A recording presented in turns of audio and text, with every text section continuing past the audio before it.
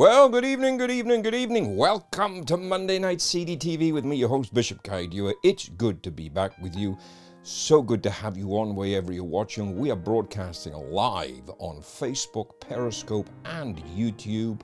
Miss Anna, good to have you on. I pray that you're well. Brother Declan, good to have you on. So thankful that we got to speak in the last few days, even if it was via Facebook Messenger, but I'm really glad. Do me a favor, tell two people Bishop Dewar is live, and so that I can see who's watching and where you're watching from, please leave me a comment so I know who you are, where you are, and I give you a shout out. I'm so thankful that we have people watching around the world every week. This has been a phenomenal weekend. I trust that you've all had a good time since we were together on Wednesday night. I had a message earlier on from a dear brother in Christ, Minister Joshua Lofton, who is a part of Bishop Adrian Serrano's church. Brother Robert, good to have you on, sir. I trust that you're well. And anyway, Minister Joshua was so excited that we're now broadcasting twice a week. So I'm glad somebody was. And after several weeks of struggling and goodness knows what, I am pleased to show you that camera number 2 is finally working. Praise God. It's been a real struggle to get you on, but you're on, and I'm so thankful. So do me a favor, just as we get going, and we're going to open with a word of prayer in a minute, just share this on your Facebook, your Periscope, YouTube, wherever you're watching. Hit me up, say hi, let me know where you're watching so I can give you a quick shout out. And tell two people, Bishop Dewar is live, this is going to be powerful. And Miss Cheryl, so good to have you on. I'm so blessed that you're on. You know, Brother Declan, I have been trying for weeks. Oh, Miss Laura, how wonderful to see you, ma'am. I trust that you're well. So good to have you on from Dallas, Texas. What a blessing that is. What a real blessing. For weeks, we've had the new cameras and equipment for weeks. And every time I've tried to make it work, something's happened. But I've managed to get a temporary fix. Now, we know the permanent fix, and I've now been informed it's not going to be cheap. But I'm not worrying about that right now. We're going for a temporary fix. Pastor Tim, good to have you watching in Dallas. I trust you're well, sir. Been praying for you a lot lately, and I'll reach out to you after the broadcast. Really feel that God is about to shift your season around and actually take you in a different direction to the one that you've been walking in, and do some different things with you. I've been praying about some of the ideas you've shared with me the last few days. I think there's a way forward for one of those, but as I said, we managed to get this beauty finally working, got a temporary fix. And it's not really where I want it to be, but hey, it does for now. It's taken me the better part of 2 months to get this going, and I have to buy some extra cables to keep the temporary fix semi-permanent, but we'll get there. And we are so thankful to every single one of you that sowed into this media project, that helped us get to this, to be able to do this kind of stuff, and just be able to broadcast in a much better quality for each one of you. I'm really, really blessed. Tonight is going to be good because, if you saw my social media posts, I was talking about living from, we have a tendency to live from blessing to blessing. And God's plan and purpose for your life is not just to live blessing to blessing. It's not to live from one season to the next. And we've had a lot of teaching in the church for a long time now about living from your harvest from this harvest to the next harvest, from this season of blessing to the next season of blessing. But there's no guarantee of when that season is about to come, when that next blessing is about to happen, when your next harvest is due. So we have to understand God's purpose for each one of us is not to live blessing to blessing, is not to live season to season. It's not to live harvest to harvest. It is to live in a perpetual state. Let me say that again. it is to live in a perpetual state. I forgot to pray. Forgive me. Pastor Tim, thank you so much for that encouragement. We are trying to take it higher and higher. We've got 2 cameras now. Next step is a bigger space, the permanent solution to make the cameras work, and we'll put another 2 cameras in. And my goal is to get a slightly bigger space than where we are right now, so we can create 1 or 2 different sets for us to broadcast from, because I now have the privilege of broadcasting directly to Love World and other television networks around the world. So we do it from here, praise God, during the COVID-19 pandemic and beyond. So Pastor Tim, this is it. So we have to develop this, going back to what I was saying, stop living from blessing to blessing. And the problem is that when we don't, as Pastor Tim says, have this perpetual harvest mentality, or when we have the perpetual harvest mentality, we get discouraged and we get downhearted in the moments between this season and that season. Oh, thank you, sir. Thank you. I appreciate that. So we've got to stop looking at living here, going through this, and then living here, because it's like a sound wave. You know, you have a peak, then there's a dip, and then there's another peak. And God's plan for prosperity in the life of all of us as believers is not this wave form that we currently experience. It's to raise yourself to a higher level of prosperity. And I'm not just talking about finances. Let me make this very, very clear. Prosperity, according to the scriptures, is far more than money. The Bible says, I pray that you prosper and be in health, even as your soul prospers. So to prosper is not just to excel financially. The word prosper literally means to make a good journey towards. In other words, every single part of your being, of your body, of your person, of your life must be prospering, must be making a good journey towards whatever it is God is journeying you towards. Now, I was talking to somebody today and I said this. The Bible says a little leaven leavens the whole lump. So you don't get a little prosperity and it makes the whole of your body, your life prosperous. See, you've got to. My mind just went completely blank then. Pastor Terry, good to have you on. Miss Faith, good to have you on. So you cannot just shift from this moment of blessing to what am I going to do in the endurance part? What am I going to do between the seasons? Because most of us do this, okay? And I've been guilty of this, so I can speak from experience. We have a bit of blessing, and then we squander it all, or we blow it all, and then we've got nothing in the lengthy season between that and the next blessing. So the church has now become a spiritual welfare system, so to speak, of consistently feeding us with this belief that if I don't do anything other than wait on God, then, and I keep sowing in expectation that I'm going to get my next harvest. Now, I'm not anti-sowing, I'm not anti-prosperity, I'm not anti-seed time and harvest. All of those things I believe, but the Bible teaches us that we must rightly divide the word of truth. Therefore, we must employ the principles and the laws of God within the scripture in the right way so as to understand what the Bible is actually teaching us about prospering.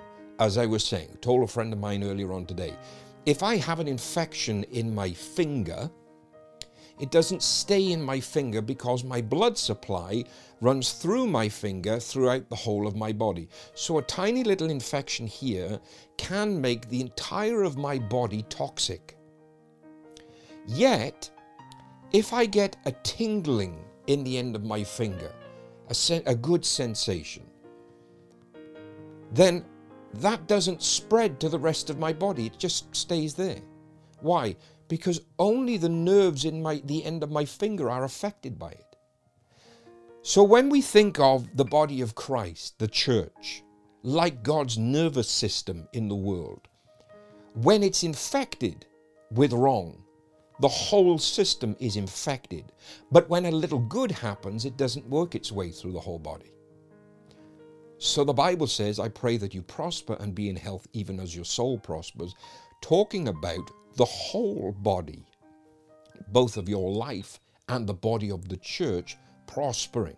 It is not, now get this what I'm talking about. This is not just financial. The whole of the body must prosper. In other words, the whole of your life must prosper. It's no good you be excelling financially and dealing with terminal illness or dealing with horrendous infections in your physical body, because then your body is not, I pray, as the scripture says, I pray that you prosper and be in health. So prosperity of the body includes being in health. So every part of me has to prosper. In other words, every part of my life has to be making a good journey towards, which means every part of the body of Christ must be prospering for the body of Christ to prosper. Let me say that again so you get it. Every part of the body of Christ must prosper for the body of Christ to be categorized as prospering. It is not about a select few doing exceptionally well and the rest struggling, the rest really having a hard time getting by. That is not the kingdom methodology of prosperity. The kingdom's methodology of prosperity is that every single believer prospers, but we have to understand that not all of us are created to prosper at the same level. Let me say that again. Every single one of us in the kingdom is created to prosper, but not every single one of us has been destined to prosper at the same level. What would it matter if you are not destined to be a multi-millionaire or a billionaire or a multi-billionaire? If the whole of your life prospers and you do the part you are created to play, you are assigned to fulfill within the kingdom of God. So when we see God prospering our lives, when we see our lives getting better, when we see our lives raising up a level, we can very easily slip out of the kingdom methodology of prosperity and into egotistical prosperity when we desire to prosper on a level like somebody else is prospering, when we have not been created or assigned to perform what they have been created and assigned to perform, to do what they've been created and assigned to do in the kingdom. See, you might be called to reach the nations. I'm blessed. I think my last count, it's been to 53 different countries in the 29 years that I've been preaching. But your calling may not be that. What if your calling is to minister in a local church to your local community?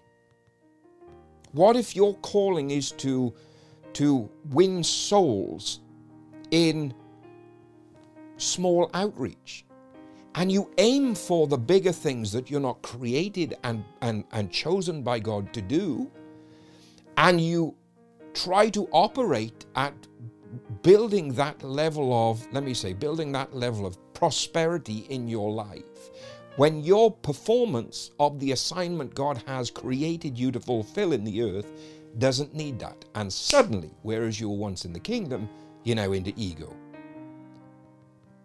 Not every single preacher is called to be, let's say, a T.D. Jakes, Billy Graham, people like these. Blessings to you, my friends. Pastor Kingsley, good to have you on. Miss Cassie, so good to have you on. Not every single one of us. Mally, hope you guys are all right. And praying for you with Tati and hope she's better. But not every single one of us is called to function and perform at that level of prosperity. But you are not supposed to perform at the level you are at, because the level you're currently at is not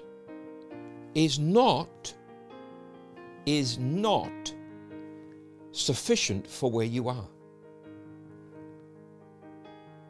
Let me say that again. The current level you are at is not sufficient for where you are, because God always desires more of us.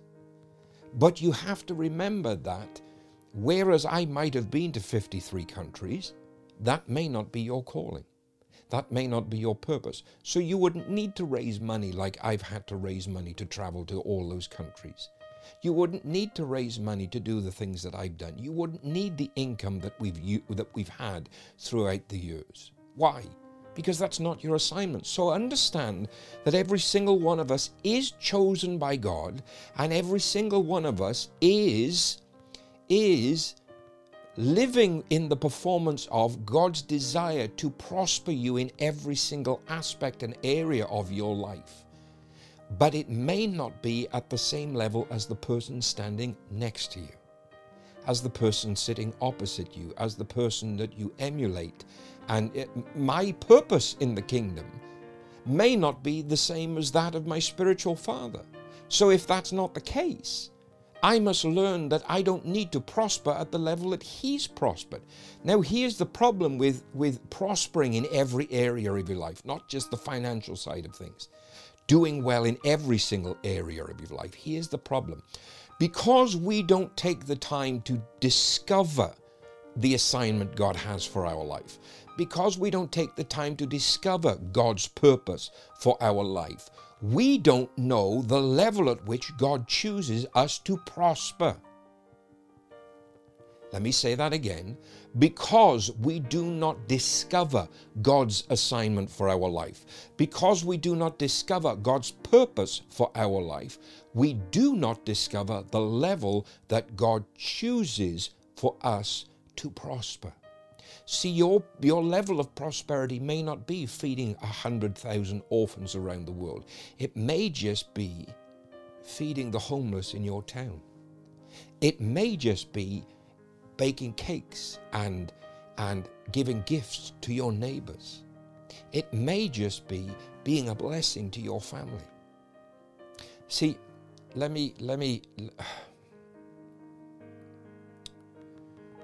oh, help me, Holy Ghost. So, let me give you an example of what I'm talking about, okay? Because this is where God got me on it. For years, not 4 years, but for years, I used to have a picture of a Bombardier Challenger 605 on the wall above my desk, because I believed in faith that to do the things that I believe God has called me to do, that was a vessel that would come into my life and ministry for that purpose.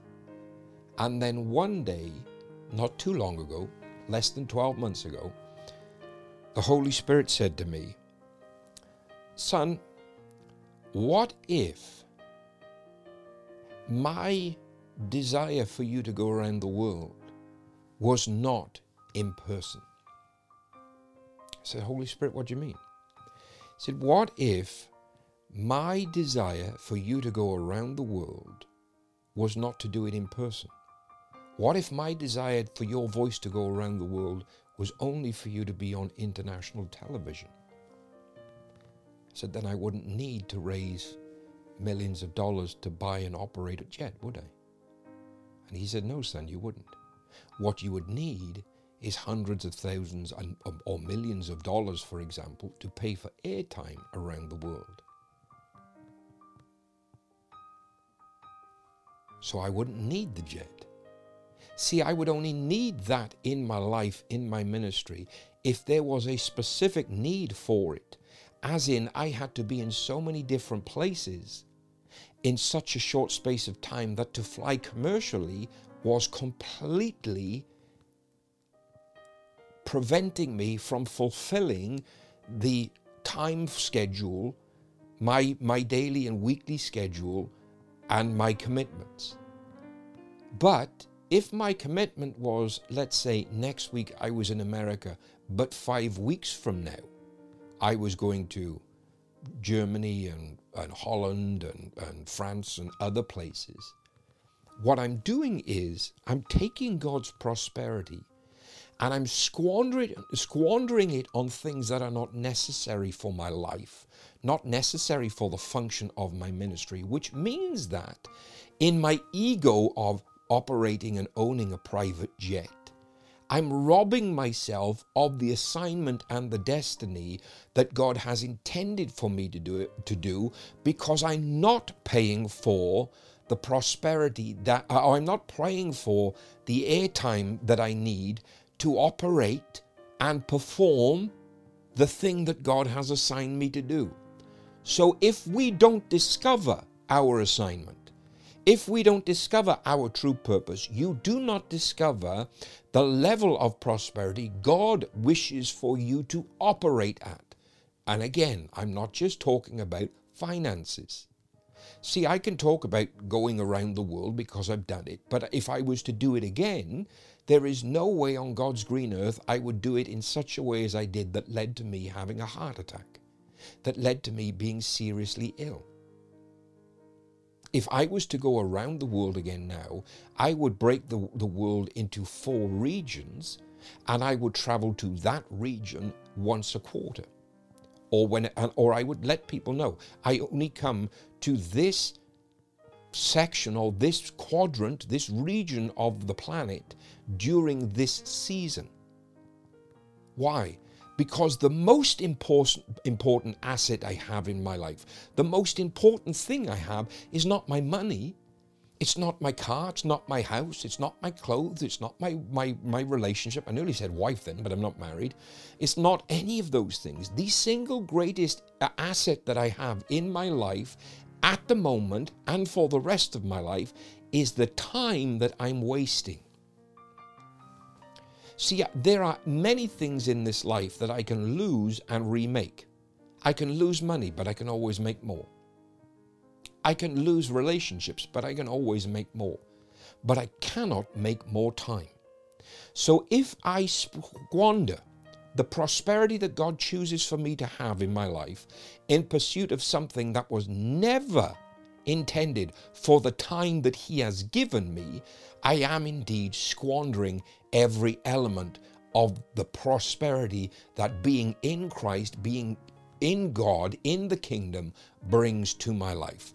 Now, here's where I'm going to upset a few people, because what I am seeing at the moment in the church, what I'm experiencing at the moment in the church, and what bothers me is we are cultivating a mindset and an attitude that I see prevalent amongst what they call the millennial generation. Now, I don't include everybody in this, okay? Because I understand not everybody is exactly the same. So just because I speak in generalities does not mean that what I'm saying applies to every person watching or hearing this, whether you're live on the replay or listening on the podcast. But we are seeing in the millennial generation, and it's spilling into other generations now as we watch what's going on in this world, that there is an entitlement mentality that is developed in a generation where they genuinely believe that they are entitled to certain things. So let me explain this to you so there are no misunderstandings and misgivings about it. Not a single human on earth is entitled to the blessings God gives us. Not one. Not a single human on this earth, living or dead, was entitled, is entitled, ever will be entitled to the blessings that God gives us. But being in Christ qualifies us to receive those blessings, to receive God's prosperity in Him. Because we are in Him, we are qualified. But make no misunderstandings, make no misgivings about it. We are not entitled. If you ever hear me preach about Jacob and Esau at great length, you will hear me teach a story of the entitlement of the firstborn. So Christ is the one entitled, and the desire by the secondborn, Jacob, that's you and me, to receive what we were not entitled to. So Jacob I'm going to get off track, so let me not go down that road. But Jacob does something to put himself in a position to receive the Father's blessing. We become qualified and move into position for the prosperity of the kingdom, for God's blessing on our life when we are in Christ.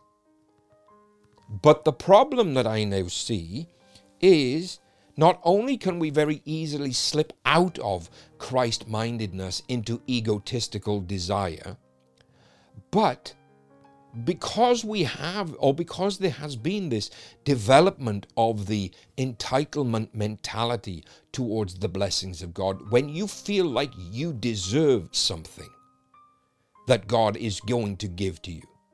See, there's a flipping great big Range Rover parked outside my house that I wanted, but nothing in God ever entitled me to have it.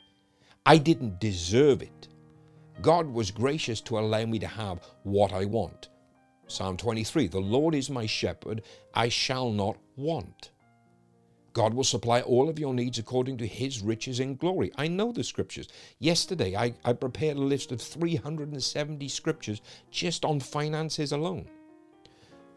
But hear me now when I say this. Never ever mistake God's mercy for his favor. Because 99.9% of the church do. You will have in your own life at some point mistaken God's mercy for his favor. When God gives you a sporadic blessing, it is out of mercy, not out of favor. Because favor is a perpetual thing. Psalm 30 verse 5, I've told you, in his favor, King James, is life. Amplified, his favor lasts a lifetime. Think of that. According to the Amplified, which they say is one of the most direct translations from the original text into the English, in his favor is life. So when we live like we started this thing, when you have the wave pattern of blessing here, big lull, next blessing, you go from mercy to mercy. Yet the scripture says that God desires we move from grace to grace. See, if you understand the translation of the languages, the Aramaic, the Hebrew, and the Greek, grace and favor are almost interchangeable. Just like in the New Testament, where apostolos, apostles, episkopos, bishops, is an interchangeable word, grace and favor. So every time you see the word grace, you can substitute it from favor. God desires that we move, that we grow from grace to grace, from favor to favor. Not mercy, dip, mercy. God's plan of prosperity, the kingdom model of prosperity, is not a little bit, nothing, a little bit more. It is to operate and function in every area of your life at the highest possible level that God has created you and assigned you to function at. And what we should be doing when we talk about being prosperous in the kingdom is not looking for the next Rolex or the next Rolls Royce and Bentley or the next $1 million house. It is looking to function in life, to operate in life at the highest level of excellence, at the highest level of prosperity that God has chosen for us in our life to operate at. So for that, you have to know two things. You have to know, one, who you are in him. Two, what he has created you to fulfill. You have to know the assignment that he's given for your life. Because if you don't know it, like I've said before, you will not know the level of prosperity. And again, you got to get an understanding. When I talk about prosperity, I'm not just talking about money. I'm talking about every single area of your life. Physical, financial, spiritual, mental, emotional, all of it function at its highest level of performance, its highest level of excellence in him. When you discern and discover, let me not say discern because your assignment is not discerned, it's discovered. When you discover the assignment for your life, when you discover God's purpose, you will discover the level at which God needs you to prosper at in every single area of your life. Then you will stop living in a spiritual welfare mindset. You'll stop living from mercy to mercy and calling it his favor. You will start pursuing the ability to function from grace to grace, from favor to favor. Miss Cheryl asked me, how do you discover your purpose? Ask questions. The thing that you hate the most is a key to what God has assigned for you to do. I learned that from my spiritual father. If you can't stand order, can't stand disorder, that you love order, anything in it, then administration is a gift to you. I'm not talking about working in an office. I mean talking about making things running order. You might be a problem solver for somebody. You can go into their organization. You make things run in order the way it should be, the way that you see it, and you get rewarded for the problem you solve. See, I learned from my spiritual papa, there's only two kinds of people in this world, and I could not agree with this any more than I do. You're only remembered for two things in this life: the problems you solve or the ones you create. Most of us are not solving problems. When you solve a problem for God, you create a divine reward. Oh, let me say that again. When you solve a problem for God, you create a divine reward. Let that sink in. Are you solving God's problems on the earth? Are you fulfilling your assignment by solving the problems God has chosen for you to solve? Now, you need to understand the quickest way to get into solving problems for God is to solve the problem closest to you. Joseph with the baker and the butler. The baker asked him, what does this mean? And Joseph told him the interpretation of the dream. The butler asked him, what does the dream mean? And Joseph told him. And in due season, when the time was right, when Joseph is sitting in prison in Egypt, the butler remembers the man who interprets his dream. Why? Because Pharaoh keeps having a dream that he does not understand. And in the Dewar translation, he tells Pharaoh, I know a man that can interpret dreams. Boom. How does Pharaoh reward Joseph? He makes him second in control of the whole of Egypt. He promotes him to what we would say nowadays, the prime minister of all Egypt. He makes him the second most powerful man in the entire country. Why? Because at 15, 16, 17 years of age, that is the level of prosperity God showed Joseph. This is where I choose for you to operate. This is where I have assigned for you to operate in your life. So you may be watching and think about getting into politics. And I say this because I work in the political arena. But the level of prosperity that God's chosen for your life is not the prime minister. You don't need to be the prime minister. It may well be being a local member of parliament. It may well be just being a local councillor. But you discover the level that you function at best. I know councillors in the United Kingdom, city councilmen they call them in the US. I know councilmen that have no desire to reach higher than the office they hold because they believe they are there to make a difference for their local community. In the UK, we call it a ward. That's a geographical area with a specific number of houses in it, specific number of people. What is the desire of God for your life? What is the desire of God for your life? What is the assignment He has created for you to fulfill, what's the problem He has chosen for you to solve? And in fulfilling it, are you receiving the divine reward system that's called kingdom prosperity? Let me qualify it with this. Deuteronomy 8:18, I will give thee the power to create wealth, is what the direct translation says. Create wealth, that I might establish my covenant through you. There are two things in that passage you need to understand. The one is create, the other one is covenant. There is a translation of that says, I will give thee the power to get wealth. Now, I can go into my local supermarket and I can get anything off the shelves there. But getting it doesn't mean to say I paid for it. In the UK, we call it shoplifting. You can steal something to get it. Which is why the Hebrew of Deuteronomy 8:18 is very specific. I will give thee the power to create wealth.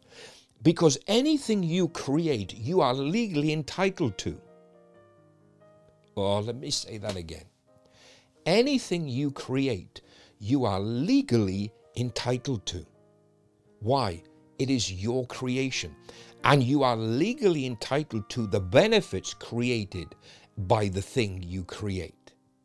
So God tells us, I will give thee the power to create wealth, not to get it. Because you can get wealth by stealing it. You can get wealth by well, there's a massive thing in the earth at the moment, has been for several years. They say fake it till you make it. But that's an awful lot of people doing an awful lot of things that they're giving the appearance of a particular lifestyle. But they could be mortgaged up to the hilt. They could be up to their eyeballs in debt to maintain the perception of wealth, to maintain the perception of prosperity. I know people that are doing it. I remember when I did it. Remember, I always tell you, I'll talk out of my own experiences. I remember when I wanted people to think I prospered at a higher level than the level I was prospering at. But you don't need to prosper at that level. You don't need to fake it till you make it. Cassie, that is, I love that. I was coming to that next in my notes. You must have been a fly on this wall today, like you said to me last week. Miss Cassie says, and if you get wealth, you can lose it. But if you create it, you can carry on creating. That's what I was coming to. Why does God tell us, I will give you the power to create wealth? Because creation is a perpetual thing. You keep on creating. And you keep on creating. And the amassing of wealth enables you to create more. Why? Because each seed produces after its own kind. That's why we see in the earth, in society, the rich keep getting richer, because the thing that you have is drawn to the thing you're creating. So if I am using, say for example, I prosper now and I've got £100,000, but I invest that £100,000 wisely instead of just blowing it on a car, which is what most people want to do. Get 100 grand in the bank, they go out and buy a Porsche or a Bentley or something like that. What if you took £30,000 of that and invested that in a newer vehicle, but not a brand new vehicle, and you took 70,000 of the £100,000 that you've made, you pay your £10,000 tithe and any seed that you want to sow out of it, and then you take what's left and you begin to invest that. Why am I investing? I will give thee the power to create wealth. I'm using what I've created to create more. See, if I had £100,000 income right now, what I would do is this. I would pay myself a decent salary, and I would pay an assistant a decent salary, and then enough to live well. And then what I would do is take the rest and invest it in what I'm doing for you. Expand what we're doing for you, to be able to come to you more often in different ways, in different means. I would make the investment necessary to be able to be in front of you far more than I am, to be able to deliver far more than I do, not just through live streams, through content on YouTube, through emails, through social media posts, and then through having meetings and meetups so that we can get together in person. This is one of my goals when COVID-19 finally disappears and we come out of this, is we will start to hold these not meetings which we get to in hotels and churches and things like that. I'm just talking about meetups where you can come to a particular location for a couple of hours and just spend some time with me, where we can just sit, chill, have a cup of coffee. Why? Because I love being around you. I love being around people. But for me to be able to do that, I have to invest what God gives me to create more of what we get from the investment so that I have the ability to do that. See, most people treat the kingdom of God and the blessings of God like God's holy lottery. You know, you pay your tithes and sow your seed, and that's like going to the store and getting your spiritual lottery ticket in the hope that I will hit big. And then I hear this wonderful phrase from most people in the church, Bishop, I'm just waiting on God. You lying skunk, you're waiting for God to do it for you. Tell the truth. 95% of the people I've ever engaged with that say I'm waiting on God actually mean I'm waiting for God to do it for me. Now, I was sitting in a hotel in London with my father in the faith, my spiritual father, my mentor, however you want to talk to him. And I said to him, do you know, one of the principles I've learned from living on a farm, from being involved in farming, is this. I have never, ever in all of my life seen a barn that could fill itself. Not once. In fact, the farm that I lived on, we had the largest hand-built tithe barn, historical tithe barn, in the whole of Europe. So that shows you how big it was. But that barn never once filled itself. Because I had to work to prepare the ground, I had to work to sow my seed, and I had to work to bring in the harvest. See, when God says, I want you to be wealthy, I want you to prosper, there is a work you have to do to make it happen. It's not the supernatural lottery. It's not, I was going to say something I probably wouldn't have made sense then. Sowing a seed is not a supernatural lottery ticket. You don't put it in the kingdom of God hoping that your number comes up and God goes, okay, give that person £1 million, give that person £2 million, give that person, they got the right number this week, let them have 10, 15 million pounds. God says, I'll give you the power. Go and create the wealth I need you to create. Why? And this is the point that we don't labor on enough. Because he says, I will give thee the power to create wealth. Brother Declan, I'm going to come to Malachi so we understand something about it. I will give thee the power to create wealth, that I might establish my covenant through you. So God tells us in Deuteronomy, and Matthew 5:7, Jesus said, I've not come to do away with the law, but that the law is fulfilled in me. So Deuteronomy 8:18 is still in force and still works in the new dispensation of grace that we live in, the thing that we call the New Testament, the New Covenant Church. I will give thee the power to create wealth, Deuteronomy 8:18, that I might establish my covenant through you. So God establishes covenant through wealth. Nothing else, which means that we have to prosper in every single area of our life for the covenant that God has made with us to be in operation. When you're living mercy to mercy and going through the waveform dip in the middle, you're not living the covenant life. Oh, help me, Holy Ghost. You are not living in a kingdom covenant. You are living in a system of handouts. Spiritual welfare system.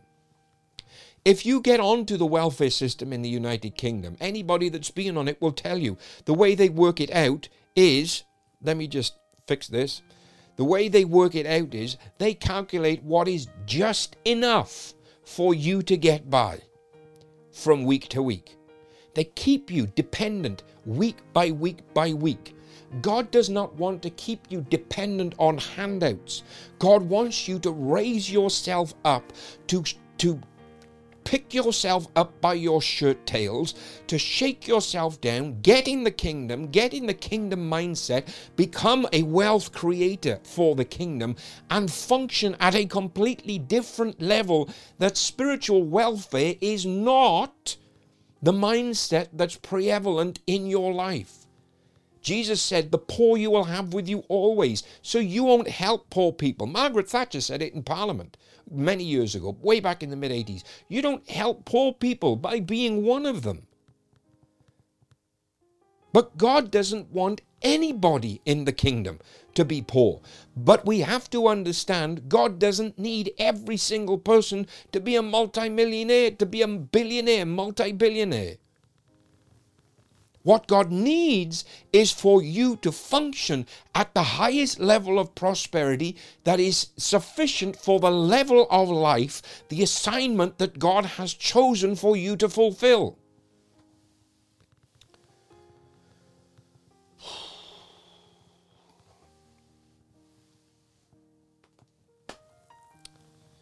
God establishes his covenant through wealth. I can prove it.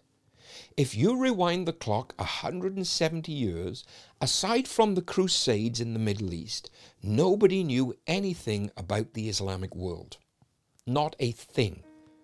Not only did we not have mass media and mass communication, nobody really talked about it in detail, because the rest of the world was pretty much Christian. We didn't understand about Hinduism. We didn't know that much about Buddhism, except when occasional visitor from those countries came to the country that you live in.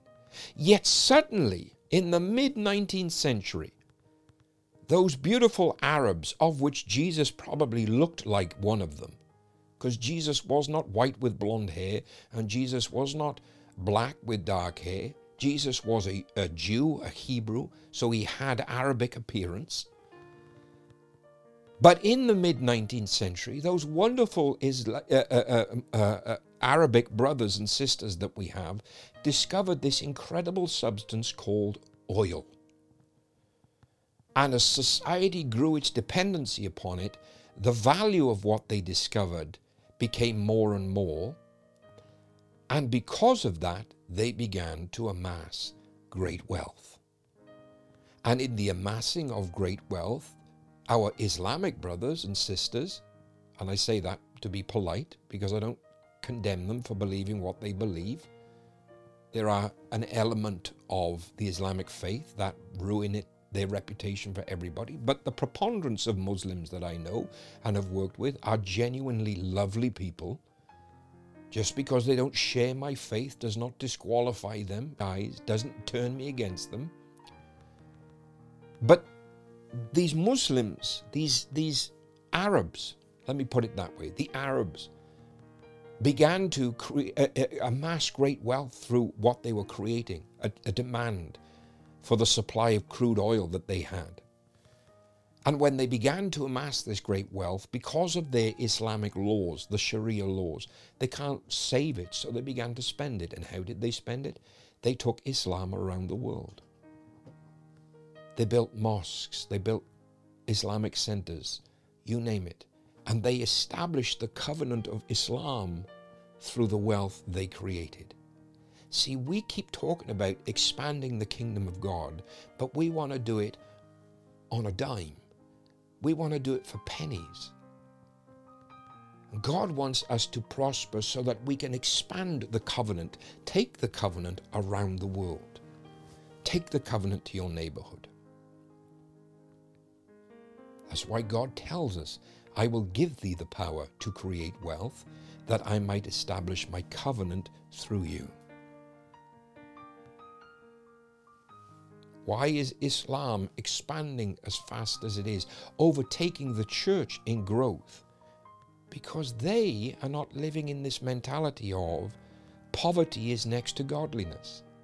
Let me tell you this, my friends, my brothers, my sisters, poverty is not next to godliness. Poverty is next to stupidity. Being poor is not a form of humility. Being poor is a form of stupidity. You may be born poor, and that is a bad start in life. But if you die poor, that's a choice that you make. You may be born poor, that's out of your control. But if you die poor and you help nobody on the way, that's a choice that you made. And it's a choice that goes against the kingdom model of prosperity for every single area of your life. That's a choice that you made. Nothing else. It is a choice that you made, that you made.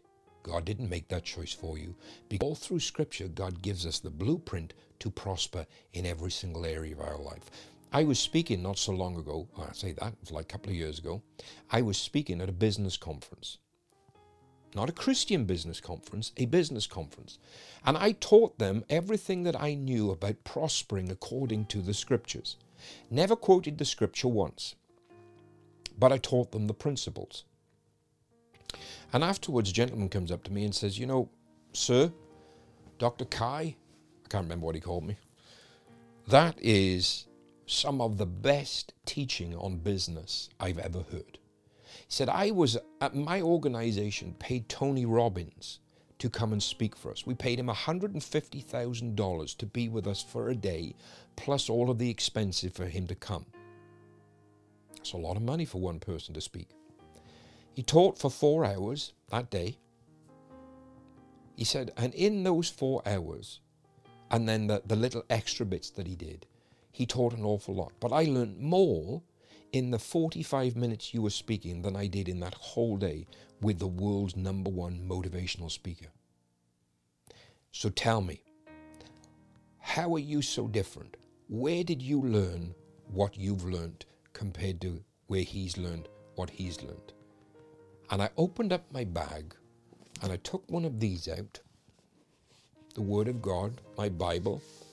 Lady G bought me this. It's definitely seen better days. It's well used. The cover is falling apart. I've been trying to find someone to recover it for me for the last 2 days. And I handed him the Bible. And he said to me, what's that? I said, you asked me where I learned everything I've just taught you. It's all in that book. And this unbeliever could not get over what I had just taught, that these principles, these laws about prospering in every single area of my life and in every single of his life were written in the Bible. So I said to him, remember when I said this? And he said, yes. I said, open the Bible to this scripture. And when he read it, he read exactly what I'd said. I said to him, see, the Bible is a blueprint for life, and the Bible is a blueprint for you to prosper. There are over 2,000 scriptures in the Bible that are linked directly to finances. And we only think of prosperity in our lives as financial. But prosperity is every single area in your life. The fact that my heart has fully recovered from a heart attack that shows no sign of damage whatsoever, that's not just a miracle of healing, that's my body prospering. Get this mindset. Everything in my life must do well, must be well, for me to prosper, for my body to prosper, for every part of me to prosper. When I'm losing weight for my health, my body is prospering. My nervous system is prospering. When I am of a sound mind, when I'm not worrying, when I'm not stressed out with anxiety, when I'm not going through all manner of different things, when my mind is at peace in God, my mind is prospering, so my body is prospering, so my life is prospering. That is what I mean when I say God has chosen for you to prosper, and the financial side of it is dependent upon the assignment God has chosen, created you to fulfill. Yes, Cassie, you're right, swelling in my feet. I've had that on and off for 2 years since I started taking medication for the blood pressure problem that I have. But now I'm looking at natural means instead of taking medication. When I lost a lot of weight, my blood pressure began to go down on its own. Why? Why did that happen? Because my body, my life was prospering and being in health, even as my soul. What is my soul? My mind. The inner part of me, my consciousness was prospering. Everything in me was being transformed from who I was to, like we were talking about last Wednesday, everything I already was inside. Every part of me was prospering. God does not want you living from paycheck to paycheck. God does not want you living from handout to handout. God does not want you living mercy to mercy. God wants you to prosper in every aspect of your life. God doesn't want you to live from healing to healing. He wants you to live in divine health. God doesn't want you to live from blessing to blessing. He wants you to live in divine favor. God doesn't want you living from one portion of sound-mindedness to the next one. He wants you to live in the mind of Christ. He wants every single aspect, every single element of your life to prosper in Him, for Him, through Him. Every single one of us is chosen to prosper. But we need to understand we are not all chosen and created to prosper at the same level.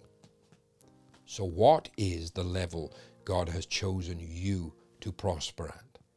What is the assignment you have been created to fulfill? Have you discovered it? Are you living it?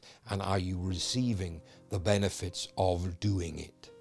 See, when you're in that assignment and you're fulfilling that assignment and every area of your life is prospering, you are reaping divine rewards, divine benefits that come from solving a divine problem.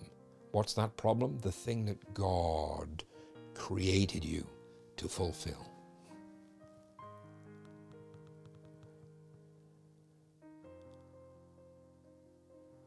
Okay, Miss Cassie, let me just, for those of you that don't know, if I'm looking past the camera, there's a massive screen behind me so I can see what you're all saying. Behind the camera, I mean. My mom uses garlic, ginger, and lime boiled together, and the blood pressure is normal. I'm going to do that. I'm going to do that this week. I'm going to start doing that. Garlic, ginger, and lime. Just send me a text message or something, just to remind me, please. I'm going to do that because I've determined by December 31st this year, I will not be taking blood pressure medication anymore. So I'm doing my best to make sure it happens. And there's a reason for it. Not only will I not have to deal with the swelling that I used to deal with and the headaches because of the high blood pressure, I won't be having any of the side effects of the medication that I'm taking. Because right now, if you saw my feet from the ankles down, well, I can tell you because I've got nothing to hide. So I constantly look like I'm wearing orange socks because my skin from the ankles down has changed color to my feet. That's a side effect of the tablet I'm on. The hair on my legs is falling out. That's not such a bad thing, but that's a side effect of the tablet that I'm on. I occasionally get dizzy spells and very lightheaded. That's a side effect of the tablets that I'm on. I don't sleep properly most nights. That's a side effect of the tablets I'm on. So I'm permanently tired, which is also a side effect of the tablets I'm on. See, when the world puts you onto something that they say is to make you better, you have to understand there's an awful lot in it that is far worse for you than the thing you're dealing with right now. That's why the world's solution will never be a solution for me. That's why the world's solution of prospering, of doing well, will never work for me. The answer has to be kingdom. The answer has to be in God. It has to be divine. It has to come through Him in the Holy Spirit, no matter what it is. Health, wealth, mind, spirit, soul, body, whatever it is, my answer has to be in the kingdom. It has to be from the kingdom model. And it is the only model, the kingdom model, that I will choose to follow.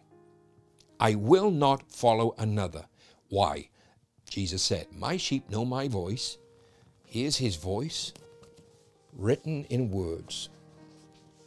That's the voice of God speaking to 40-odd secretaries that put it all down to give it to us.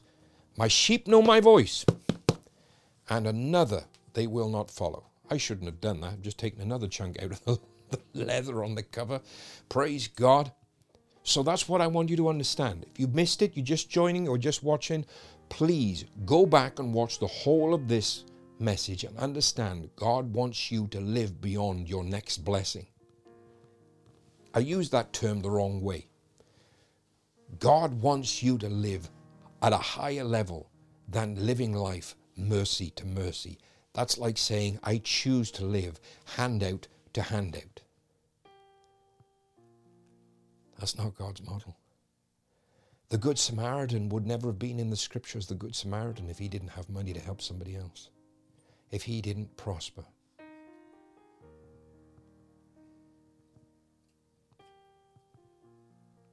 Somebody saying, consult my doctor. I assume that's because of all the side effects. My doctor told me there's nothing I can do about it.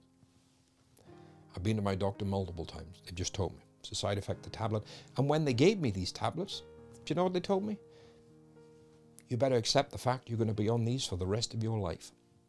Nobody, to this day, nobody has told me how my blood pressure went from normal to almost killing me with a stroke inside of a week. Not one person. Not even the cardiologists I've seen 3 times could ever explain why it went from there to there in a week. Not one. Nobody could answer me why this thing that was functioning normal almost killed me in 7 days. Somebody right now needs to understand there is something you're doing in your life that is not born in them, and it has taken you from living at one level to almost destroying you in such a short space of time.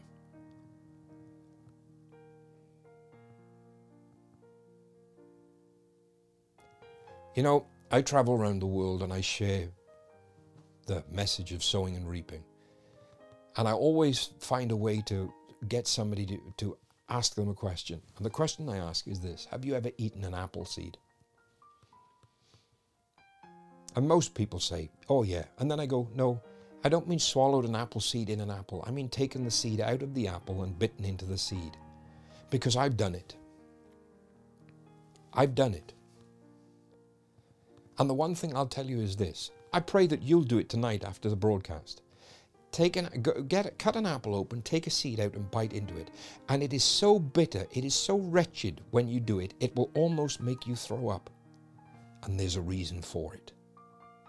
The reason is, inside an apple seed, inside a peach seed, inside a pear seed, in fact, inside of most seeds that are in the fruit that we consume, there are small amounts of cyanide. The poison, cyanide. Do you know why it's there? Because God put it there in creation so that mankind will learn. When you keep eating the thing I created to multiply, it will eventually kill you. See, one apple seed won't kill you. One peach stone won't kill you. One pear seed won't kill you. But when you eat enough of it, the thing that you are eating, which God created to multiply, is going to be the thing that will kill you. So you may be looking to God and asking, why am I not prospering? Because you keep eating the thing God gave you to multiply in your life. I don't ask people under the divine unction of the Holy Spirit to sow into this ministry, to sow into other ministries, because we need the money.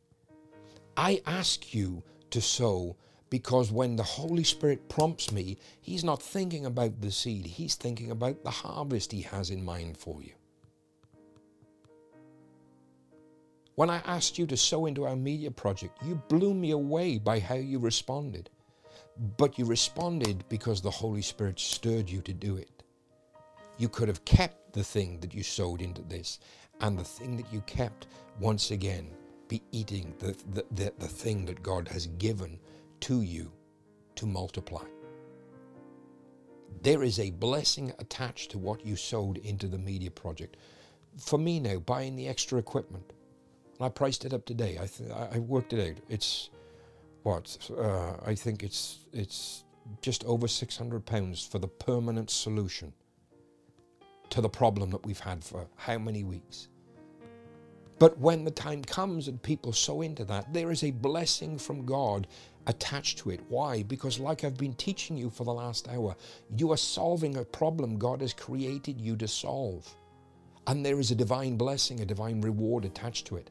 We don't look at sowing our substance into the kingdom as solving a divine problem. In fact, most of us, and I've been there, so I talk from my own experience, most of us get upset when the preacher or the ministry does things with the money that we put into it that we don't like. Well, you need to understand something. The moment I sow it, it's not my money.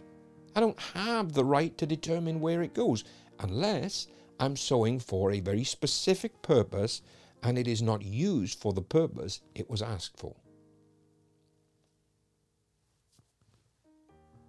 See, if I need £6,000 for a media project, I don't tell you we need 10,000.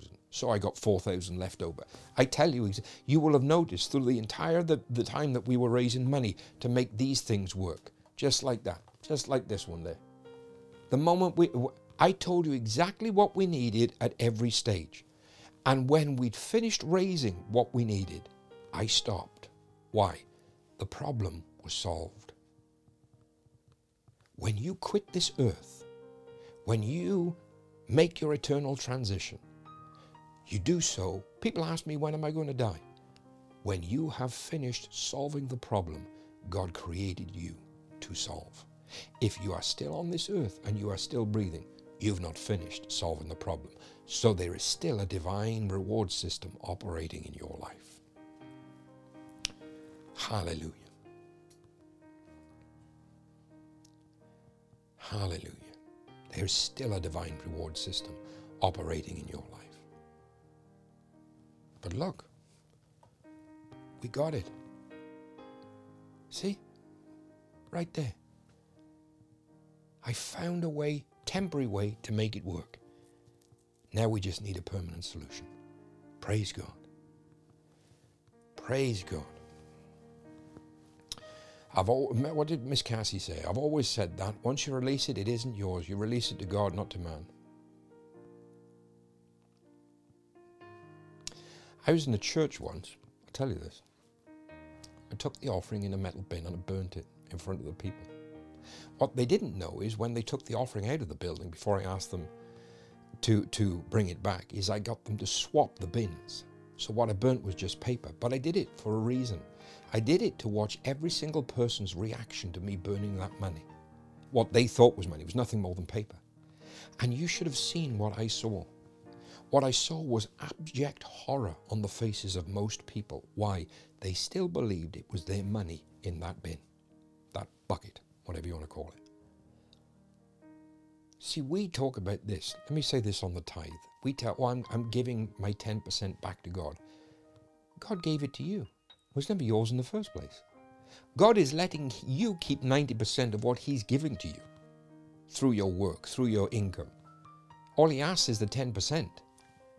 That's Old Testament. Jesus said, give everything. I'm not giving back to God.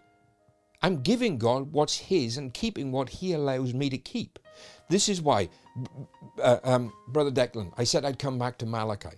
Let me tell you this. Any preacher that tells you Malachi 3 is God's law concerning the tithe is telling you a porky pie. Because God's law concerning the tithe is not found in Malachi 3. Go read Malachi 3 verse 1. In fact, let me read it to you, seeing as I got my Bible here. Let me open the good book and read you what Malachi 3, which is one of the largest passages of Scripture, highlighted in my Bible. Let me read you what Malachi 3 says this. Behold, I will send my messenger, and he shall prepare the way before me. That is John the Baptist. Malachi 3 identifies John the Baptist. Hundreds of years before John the Baptist and Jesus the Christ are born. Behold, I will send my messenger, and he shall prepare the way before me. Right? And it says, and the Lord whom you seek shall suddenly come to his temple. And the Lord whom you seek shall suddenly come. That's this generation. That's us right now. Because the first time he came, there was no suddenly at all.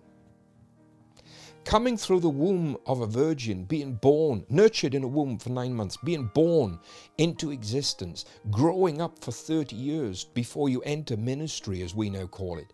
That is not suddenly coming. So Malachi 3 is not God's law concerning the tithe. It's a financial prophecy to us in the last generation before the coming of the Lord.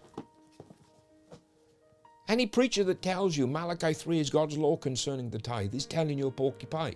It's not a law, it's a prophecy. God is giving you a financial prophecy, a financial picture of your future if you will adhere to what he teaches you concerning your finances. Go through the scripture and God gives you a prophecy, a picture of your future if you adhere to what he teaches you concerning your life so that you prosper in every area of your life. He gives us pictures of our future. He did it with Elijah and Elisha, with two widows. The man of God, the prophet of God, like the scripture says, you believe in the Lord, you'll be established. 2 Chronicles 20:20. Believe in a prophet, you'll prosper. Prosper to do well in every area of your life. He gave two widows a picture of their future. Their choice was to respond to the picture. And when they responded, they unlocked the prosperity of God in every area of their life. Or they could have not listened and stayed broke. both of them in debt, both of them struggling. The prophet comes, gives both of them a picture of their future, and because they responded to the picture and respond to the words the prophet of God speaks, they prosper. In fact, Elisha tells the second, go lock yourself and your sons behind closed doors. But I got this real strange thing.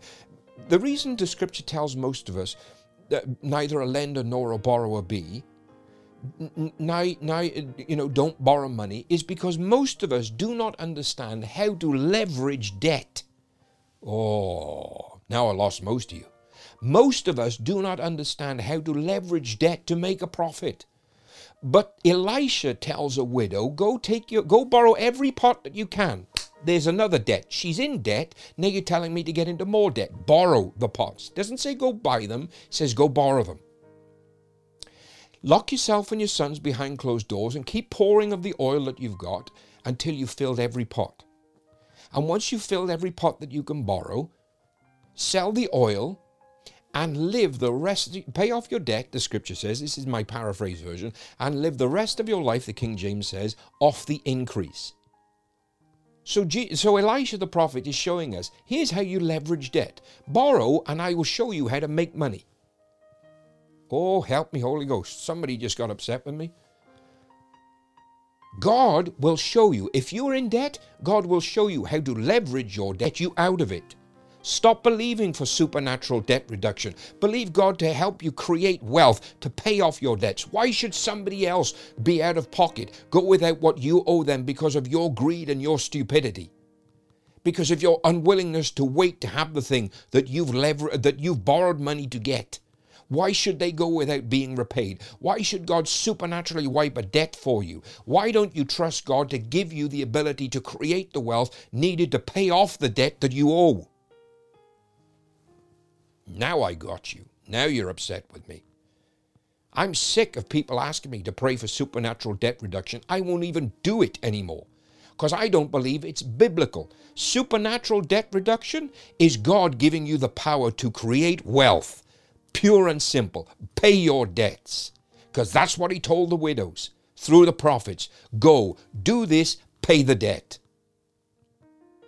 What did Elijah tell the first widow? If you make me, I always say 2 pancakes. If you make me a couple of pancakes, you and your son will eat for the rest of your lives. You will not have to eat this final meal and die.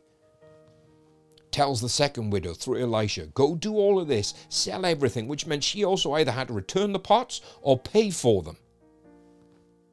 I have every belief she paid off the pots because she lived the rest of their life off their increase. Let me tell you this, if that was doer, and that was the instruction to me, the very last verse of Malachi in the Old Testament would have said, and doer was still borrowing pots, still pouring oil. I'd have found a way. If we ran out of pots in this town, I'd have gone to the next town and the next town. I'd have kept going till I just... The only way we would have run out of pots is if there were no more pots left in the earth. Why? Because when you see God working in your life and God uses a prophet of God to give you a financial picture of your future, respond. Don't ignore the word God speaks to you, because prosperity is not just financial, it is every single area of your life. And remember, Malachi is a financial prophecy, a picture of your future when you respond financially to what God says concerning the tithe.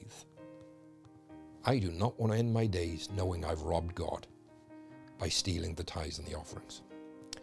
So I pray to God that's blessed you. I pray to God you will get a mindset to be a wealth creator. And remember, the wealth that you create never leaves your life. I don't give money away. I don't just sow money, I circulate it. Because whatever I circulate has to make its way back to me. Oh, there's a truth to smash you in the face as we close out. I'm not a wealth giver. I'm a wealth creator and I'm a wealth circulator.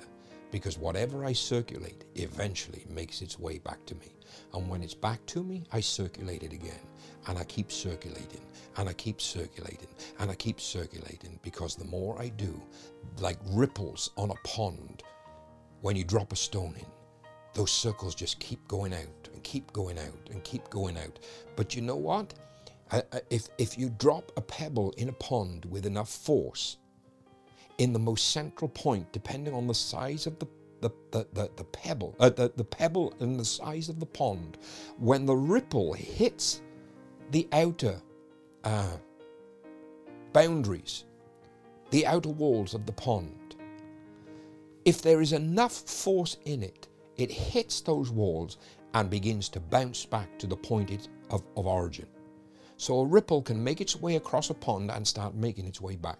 That's why I tell you, I don't give money away, I circulate it. I don't give wealth away, I circulate it. When I'm a blessing to somebody else, I'm circulating the blessing, because something in that blessing is making its way back to me. Help me, Holy Ghost. So I pray that's been a blessing to you. I pray you learned something. I pray you'll watch this again. And I pray you'll keep telling your friends. You need to watch Bishop Dewar. Bishop Dewar saying things other men and women of God won't say. Why? The Bible says you will know the truth, and the truth will set you free.